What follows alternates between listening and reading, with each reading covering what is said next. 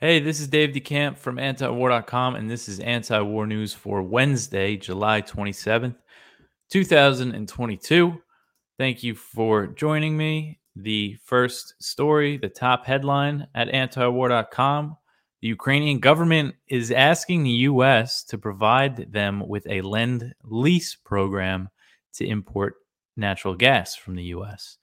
So the idea here is that it would be similar to the World War II era Lend-Lease program, which the U.S. revived this year to help facilitate military aid to Ukraine. So under this program during World War II, the U.S. provided the Soviet Union, Britain, France, and other allies with weapons and other military and other types of aid without requiring a payment up front. The idea was they would collect the payment down the line. So we saw this revived through legislation that Biden signed, and it was revived to help give Ukraine more military aid. Now, I don't think it's actually been used yet because they've been passing these massive aid bills for Ukraine so easily. It doesn't seem like they need to use this Lend-Lease thing anyway. But now what Ukraine is asking is for the U.S. to ship them gas and expect payment, in a few years. So this is Ukraine's Prime Minister Denis Shmyhal said on Tuesday that the Ukrainian cabinet agreed to ask the U.S. For this Lend-Lease program for gas. And according to Foreign Policy, this is a report in Foreign Policy earlier this month, one of the proposals that has been floated by Ukrainian officials would be for the U.S. to provide Ukraine with 6 billion cubic meters of liquefied natural gas, LNG, without collecting payment for 2 years. The U.S. would deliver the LNG to terminals in Europe where it will be shipped to Ukraine via pipeline. So this is estimated to be about $8 billion worth of gas that they're asking for. And the CEO of Naftogaz, which is the Ukrainian state oil and gas company, was in Washington earlier this month and discussed this idea with officials. He said, quote, "They were surprised to hear such an idea, but it was well received." So $8 billion, is an extraordinary amount of money, but considering how much the U.S. has been sending Ukraine already, it's not really outside of the realm of possibilities that the Biden administration, that Congress would agree to this. So far, the U.S. has authorized $54 billion to spend on the war in Ukraine, and that's more than half of which is military aid and is going to the Pentagon. But that funding is supposed to last until September 30th, which is the end of the fiscal year for the federal government. So after that, they're expecting to pass another massive aid package. So we can expect more billions to be spent. Which they're probably going to start working on that next one soon, considering it's almost August. And I wonder if we're going to see more dissent in Congress on the next, tens of billions of dollars that they're going to try to send to Ukraine. It doesn't seem like it. It still seems like the consensus is to just keep sending all this money. But anyway, so the next one here, this is another gas story. We've had a lot of these lately. Most EU member states on Tuesday agreed on a plan to reduce natural gas consumption by 15% to prepare for the coming winter and potential further cuts of Russian gas supplies. So we saw the EU, the European Commission put forward this plan, this gas rationing plan to reduce consumption by 15%, which is a lot. And when they initially put it forward, Spain, Portugal, and France rejected it. They said, how can we have to do this when we don't rely on Russian gas as much as, say, Germany and other countries in Eastern Europe? In Spain and Portugal in particular, they're barely linked to the rest of Europe, their gas infrastructure. So even if they ration gas, they can't send it to other countries, what they're saving.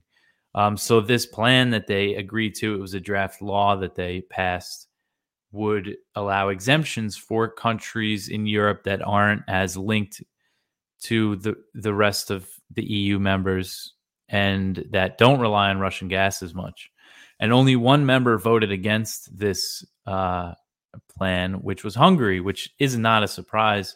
They've been going against the EU on a lot of this Russia stuff, and they are very reliant on Russian gas. And the IMF predicts Hungary would take the worst economic hit if they were totally cut off by Russia. But it doesn't seem like Hungary is going to get cut off by Russia. Last week, their foreign minister went to Moscow to discuss a major purchase. They're looking to buy 700 million cubic meters of Russian gas to prepare for the winter. But the EU is worried that most members are going to get cut off, as we've seen Russia reduce supply to the Nord Stream 1 pipeline that connects Russia and Germany. And, it would be obvious retaliation for the Western sanctions campaign. There are also other reasons why the sanctions have backfired. There's a turbine that was part of the pipeline that was being repaired in Canada, couldn't be shipped back because of Western sanctions. It's been shipped back. It's in Germany. Russia's still saying there's some problems with it.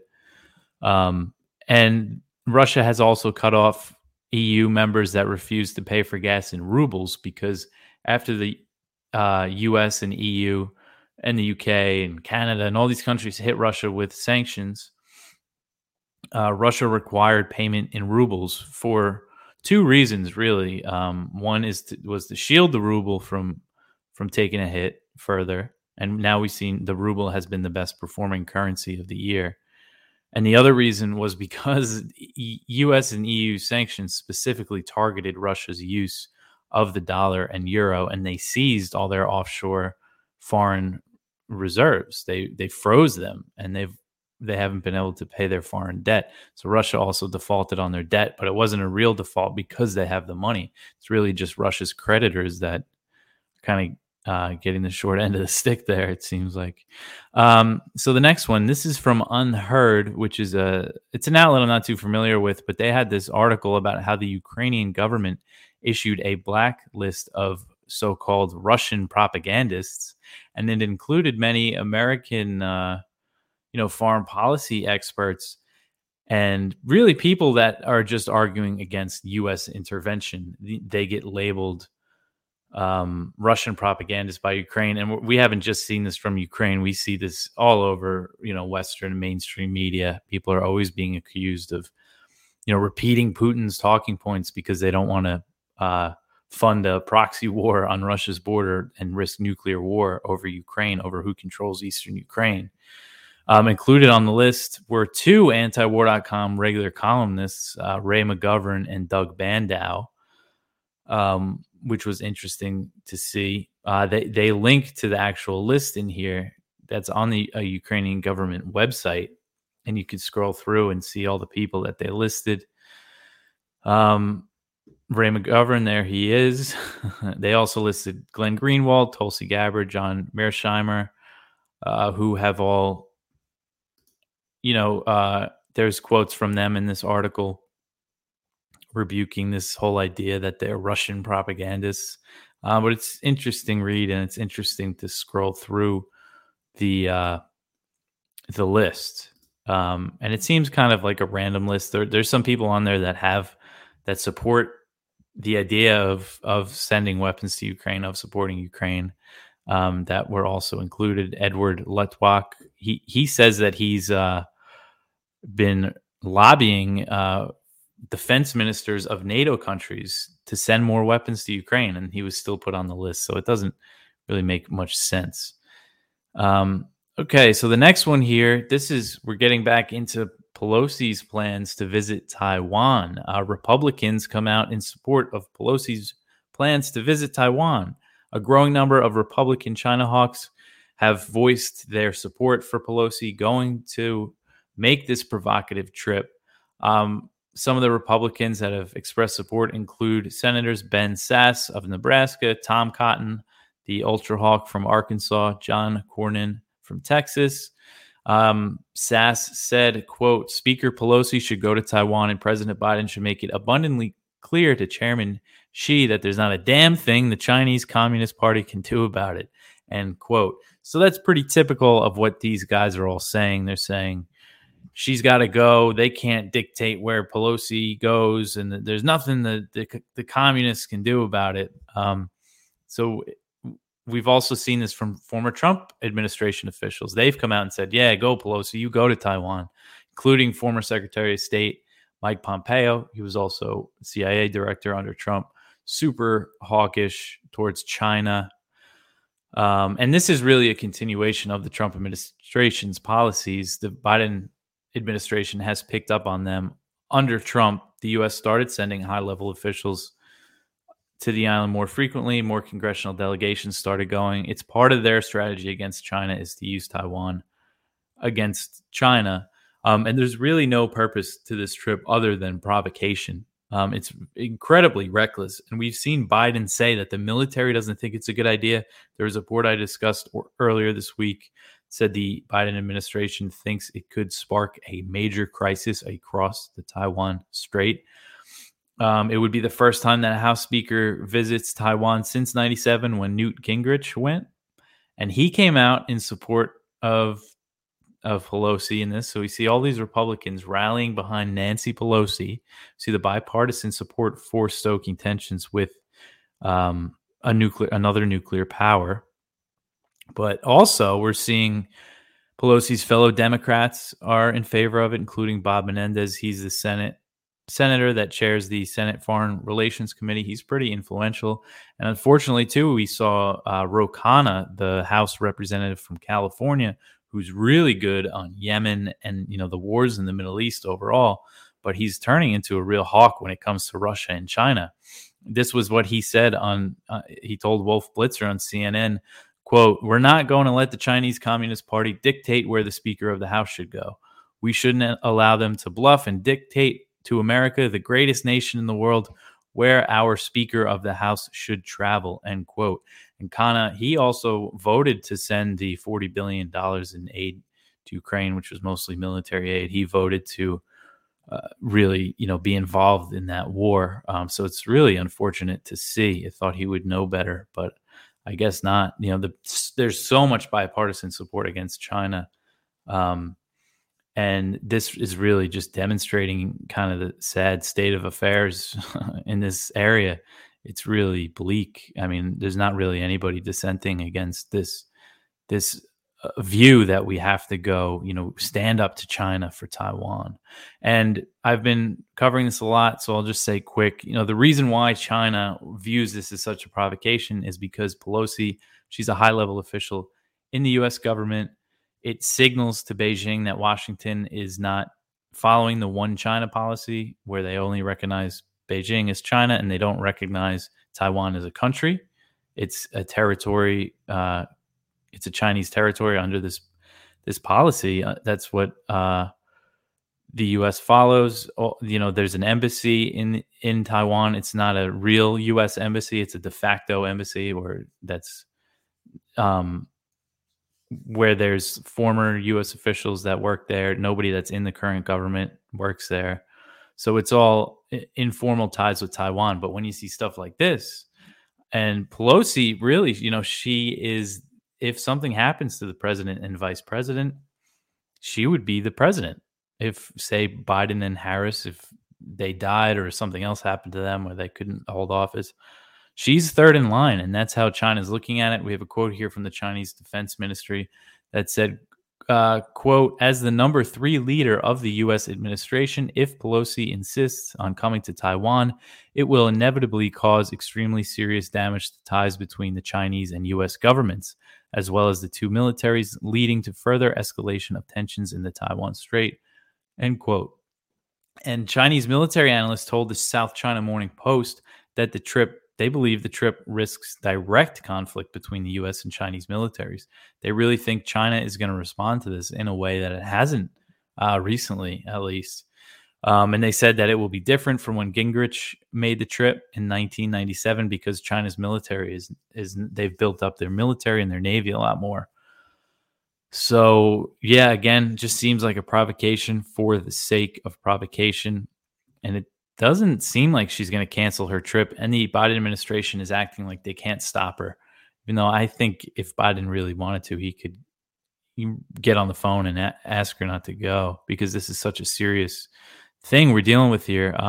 This next one, this is just a quick little write-up that I did. The White House says the upcoming Biden-Xi call is expected to cover Taiwan and Ukraine.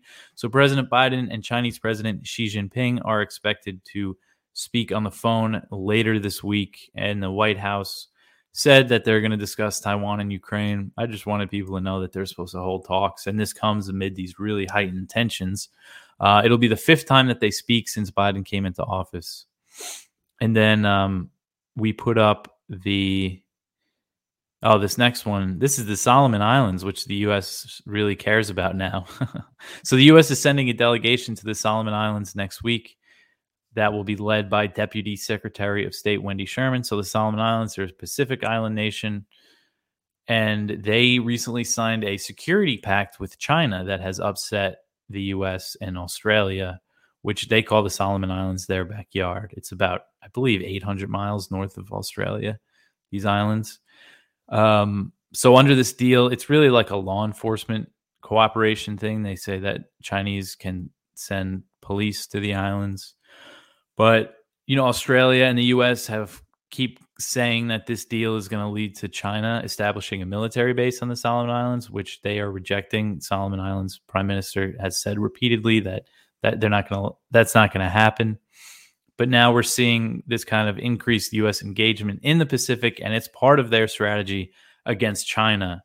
They released their Indo-Pacific strategy earlier this year. The Biden administration released this strategy that said we need to increase U.S. military and diplomatic presence in the Pacific, in Southeast Asia, because, of China, which is the new boogeyman kind of to justify all this expansion. They're going to reopen the U.S. Embassy in the Solomon Islands, which was closed in 1993. So the U.S. hasn't had an embassy here since 93, and they're going to reopen it. They're going to reopen other embassies, open more embassies just in the region, more aid. So we're just going to see the U.S. more involved. And it's funny because the U.S. has given so much criticism about this deal with China that Solomon Islands signed. And it was around the same time when the war for Ukraine first started. They kept saying, this war is about a country's right to choose its alignment, because leading up to the war, Russia's main demand was that they wanted the U.S. not to guarantee that Ukraine won't ever join NATO.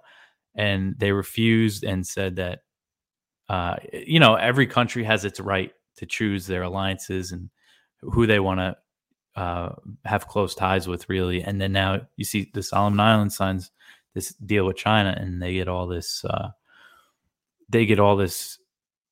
concern from the U.S. and its allies.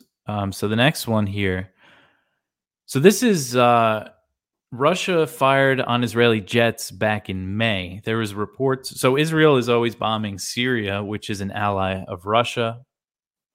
And Russia has never been happy about it and has warned Israel against it. So there was reports back in May that said Russia fired S-300 missiles at Israeli jets that were attacking Syria. And they weren't confirmed until on Tuesday. Israel's defense minister, Benny Gantz, confirmed that it happened, that the Israeli jets were fired at by the Russians. Doesn't look like any were hit. He described the incident as a one-off. It looked like he was trying to downplay it.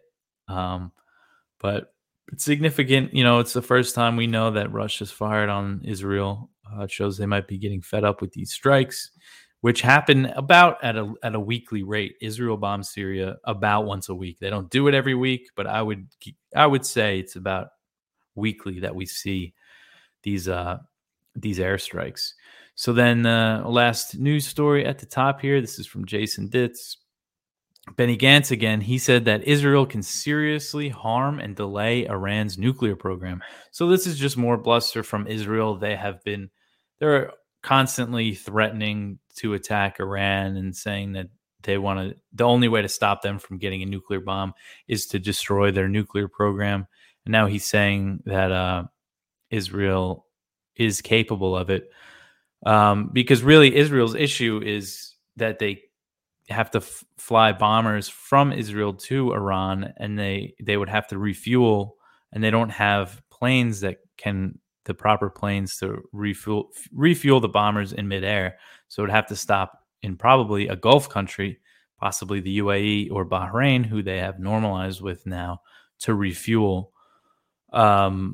So, and they don't have the bunker. They need real bunker busting bombs to get to Iran's nuclear facilities that have been built underground, and they've been built underground in response to Israeli covert attacks and the threat of them being bombed by Israel or the U.S. And Israel also doesn't have the bombs that they really need to destroy these underground facilities. But we just see this bluster all the time from Israel, and this comes as talks between the U.S. and Iran are stalled to revive the nuclear deal, which, if the U.S. rejoined the deal, it would put Iran's nuclear program under the very strict limits, and it would make them subject to the most intrusive inspections in the world. But Israel is still opposed to the deal, which shows to me that they're not really concerned about their nuclear weapons program. It seems it's just a way to keep the U.S. hostile towards Iran. So yeah, that's it for the news for today.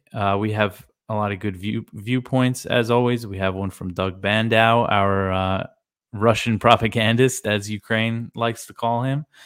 We have a good spotlight here from Patrick McFarland, our friend at the Libertarian Institute, about Taiwan and the U.S. policies towards Taiwan. Strategic ambiguity, as they call it, is the policy that the U.S. won't say if they will intervene if China attacks or not.